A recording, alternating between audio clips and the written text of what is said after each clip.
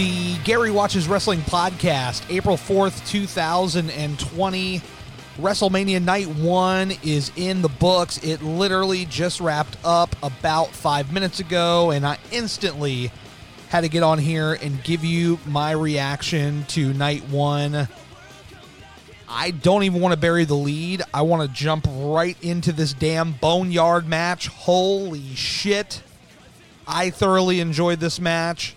The old meme or saying around the internet about Vince saying, "Oh, that's good shit, pal." That Ambrose said in an interview from last year. You could say that and think, "Oh, I'm being sarcastic." But no, I genuinely thought that match was good shit. Literally. I was just blown away at the storytelling in this match. It was a completely different setting. It was in like this graveyard with this old shack. It was everything about it, the production of it. Everything was nailed perfectly. You had some interference from Gallows and Anderson. You had some druids. I mean, look, they had a hearse that rolled up, and the Undertaker's music is playing, and you literally think it's actually Undertaker, but it's AJ who's in the hearse. This hearse rolls into the cemetery. These two druids get out. They open the back door. They pull out the casket, and out comes AJ laughing, maniacal, like, and you hear his music playing, and here he comes. And then you get some Metallica music. You hear this motorcycle roll up, and it's Undertaker. Yeah. If you guys were looking for American Badass Undertaker, he was here. You got him. There he was. Now, I don't know about how many fans were necessarily clamoring for American Badass Undertaker.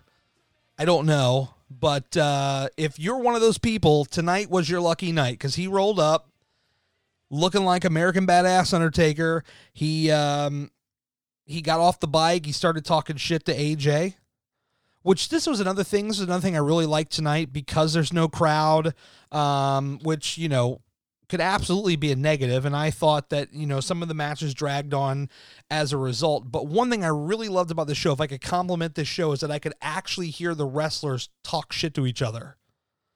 I genuinely enjoyed that.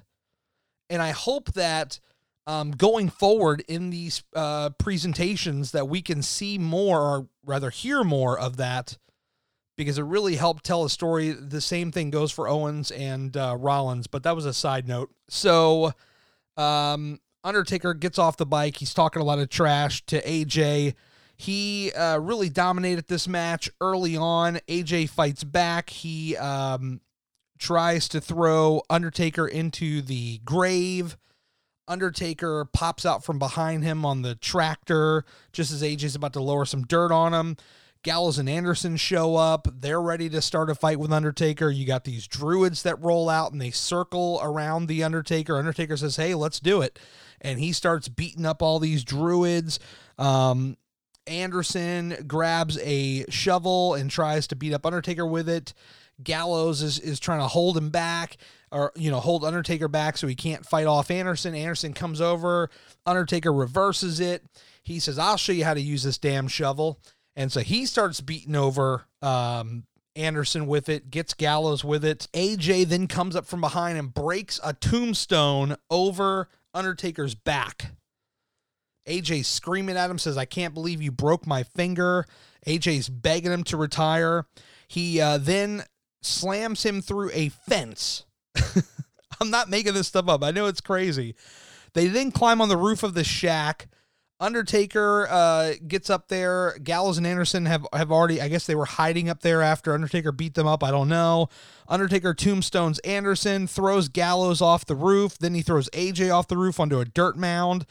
He comes down. He asks AJ if he remembers his wife's name now, says they're just getting started. He drags him over to the grave. AJ is begging and pleading, "Please don't bury me. Please, please, please don't bury me." Undertaker's He's not even talking necessarily trash. He's saying, "You know what, AJ, you fought a good fight. You did a hell of a job. You fought your ass off. And it looked like he was going to leave AJ there. He turns around to walk away. Then he turns back around and kicks AJ into the grave. He lowers the dirt on from the tractor onto AJ. You can see AJ's glove sticking up out of the dirt. Undertaker puts on his bandana, gets on the damn bike, puts his fist up in the air like he would do at the end of any match. Pyro goes off. The little Taker logo shows up on the roof of the shack or whatever it was. He rides off. Metallica music. That's how the show ends. I did not want to wait for this review to talk about this. I wanted to talk about this now while it was fresh in my mind. I just have to say, I was blown away by this. My expectations for this entire show were very low, not to the fault of the talent, because they're under very unique situation. It's out of their control. You know, these guys bust their ass day in, day out. They're looking for crowd reactions. They're not getting any crowd reactions. They're fighting each other under this, unique conditions. In all things considered, they did very well.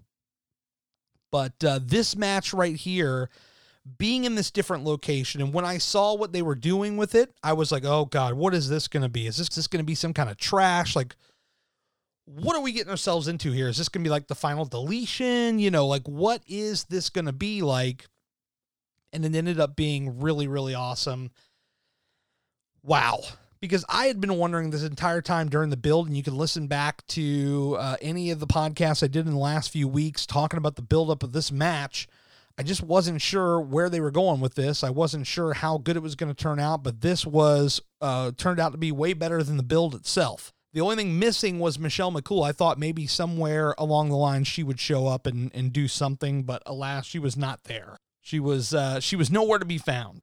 Let's work our way backwards, shall we? We had Kevin Owens, Seth Rollins again. Love the shit talking back and forth between these guys. I thought this match was pretty hard hitting. Seth Rollins came out looking like Andrade, which is kind of interesting. Somebody else on Twitter at PW Informant, they tweeted me that they thought maybe Rollins could also be like Shawn Michaels from, what was that, WrestleMania 26, where he had like the white hat and the white jacket. But this match I thought was pretty hard hitting. It ended in a DQ after Seth Rollins hit Kevin Owens over the head with the bell. Kevin Owens, he got on the mic immediately, because I was kind of like, oh man, I liked this match up until they hit the DQ, and he gets on the mic and says, no, we're not going to end it this way. Let's do a no DQ match.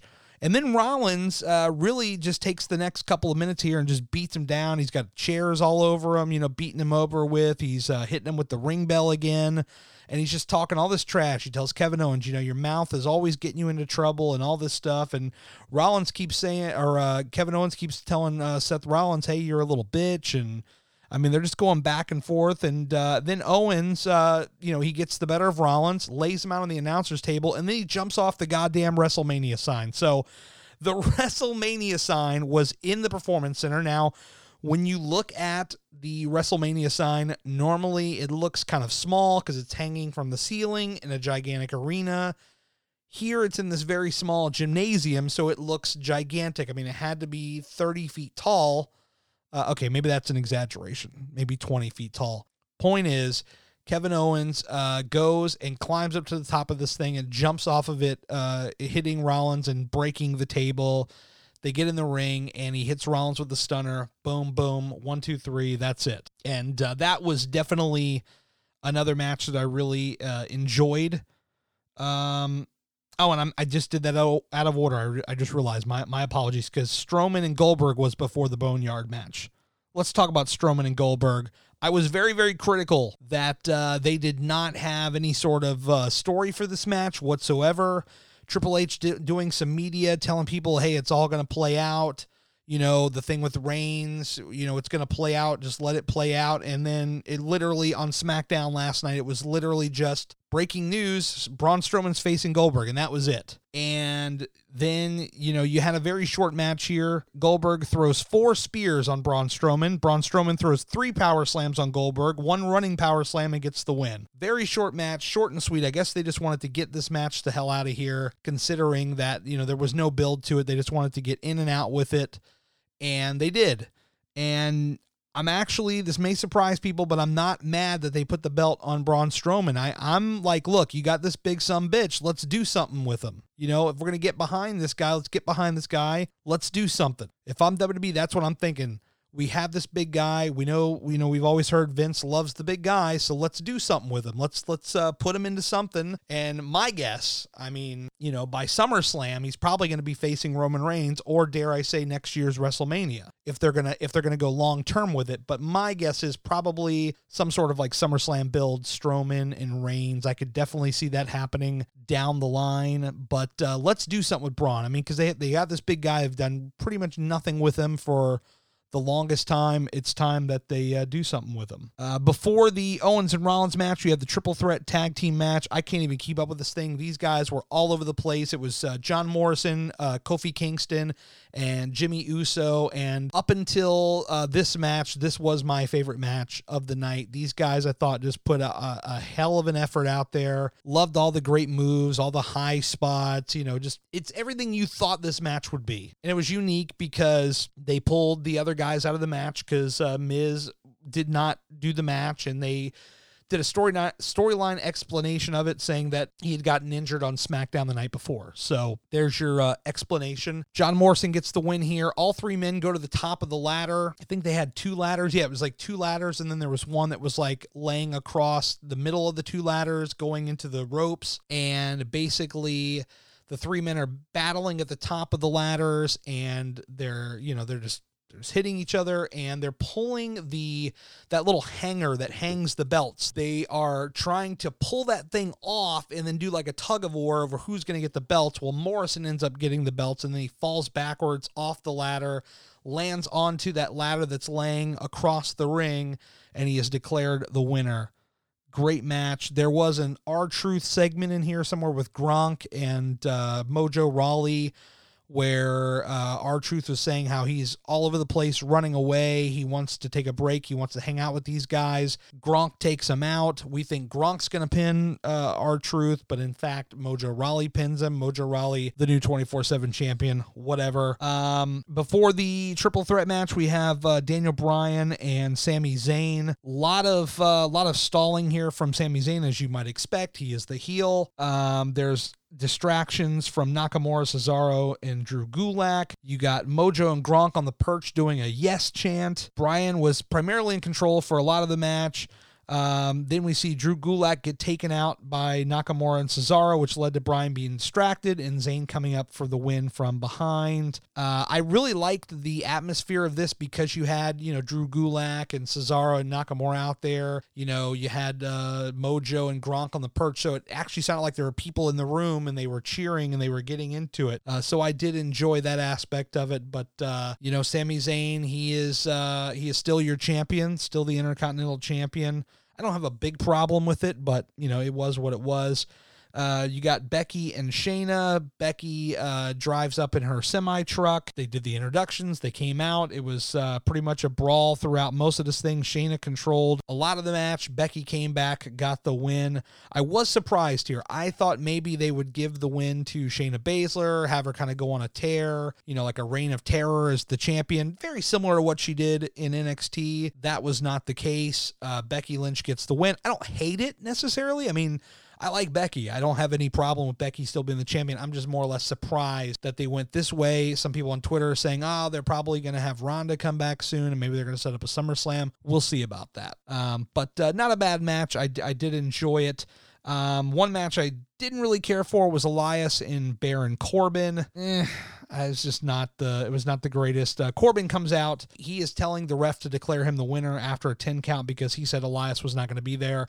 Elias comes out with the guitar, hits Corbin multiple times. They did have a bad edit here because when Corbin came out, he was in his full King kind of gear. And then basically they do this cut where when you hear Elias' music and you see Elias on the ramp, you see Baron Corbin come out on the ramp to try to cut him off at the pass, and Baron Corbin's already got all his King stuff off, and with the timing of it, there's no way he could have gotten all that stuff off fast enough to jump out of the ring and beat up Elias. So a little bit of bad editing there. They could have tweaked that up a little bit more. The opening match was the Women's Tag Team Championship, Kabuki Warriors versus Alexa Bliss and Nikki Cross. Alexa and Nikki get the win. I thought this was also a really good match. A lot of great effort from these ladies. A lot of camera cuts, though. I mean, there was a lot of camera cuts throughout the entire show, but just, I mean, this match, it was just right from the jump. You could see all the camera cuts. Camera cut, camera cut, camera cut. I was kind of getting dizzy from all this, but either way, a great opening match, a great way to start WrestleMania. I really enjoyed that match. There was a pre-show match, Drew Gulak and Cesaro, very short, but very good for the time that they did have. I did enjoy that. There was a little Stephanie opening up message, just telling the people that, this year's WrestleMania is going to be different and that they really want to entertain everybody. So please be entertained, basically, was what she was trying to say. She thanks all the fans for their support and letting them entertain them. There was this really cool America the Beautiful montage where they basically took clips of past WrestleManias and spliced together the entire song.